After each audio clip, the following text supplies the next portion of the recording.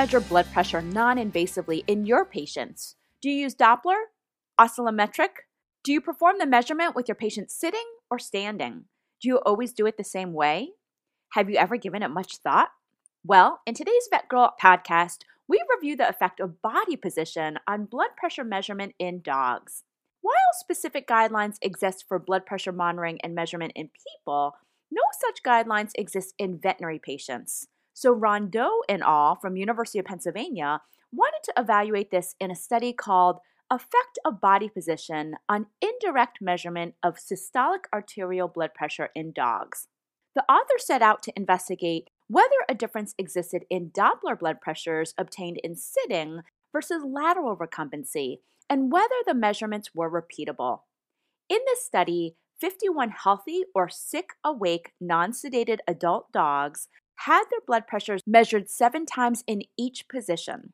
Dogs included a variety of breeds with mean body weight of 20 plus or minus 12 kgs.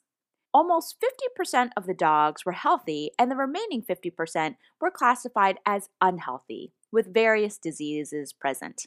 So, what did they find in this study? In awake dogs, Doppler blood pressure measurements were higher when sitting than in lateral recumbency, and measurements taken in lateral had less variability.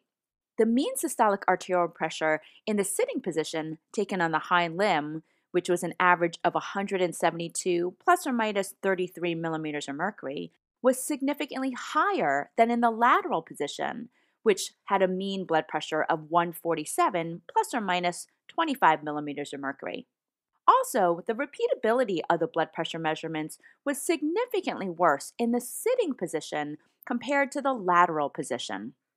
Blood pressure measurement in different positions were not significantly affected by any characteristics assessed, including severity of hypertension, first position of measurement, reproductive status, breed, frequency of hospital visits, body weight, body condition score, anxiety score, health status, or medications.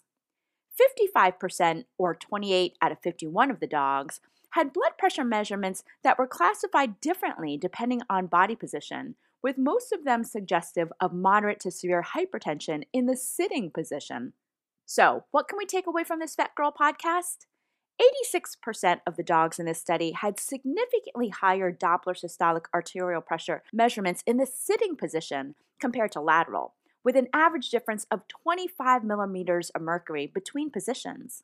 A systolic arterial pressure difference of 25 millimeters of mercury has the potential to incorrectly classify patients as hypertensive or massively hypotensive. Thus, the authors stress that blood pressure measurements should be performed consistently in the same position with that information recorded in the medical record. While this is a great prospective study, one limitation of this study was that direct blood pressure measurements, which are the most accurate way of assessing blood pressure, were not performed in the study. So the more accurate body position for blood pressure measurement is unknown. So, this study reminds us about the value of consistency. It's a good idea to record your patient's blood pressures with the same techniques over time, and to include that information in the medical record. It can be helpful for monitoring trends and ensuring accurate comparison for your patients. When in doubt, make sure to take the blood pressure in lateral recumbency, which may be more accurate and offer less variability between measurements.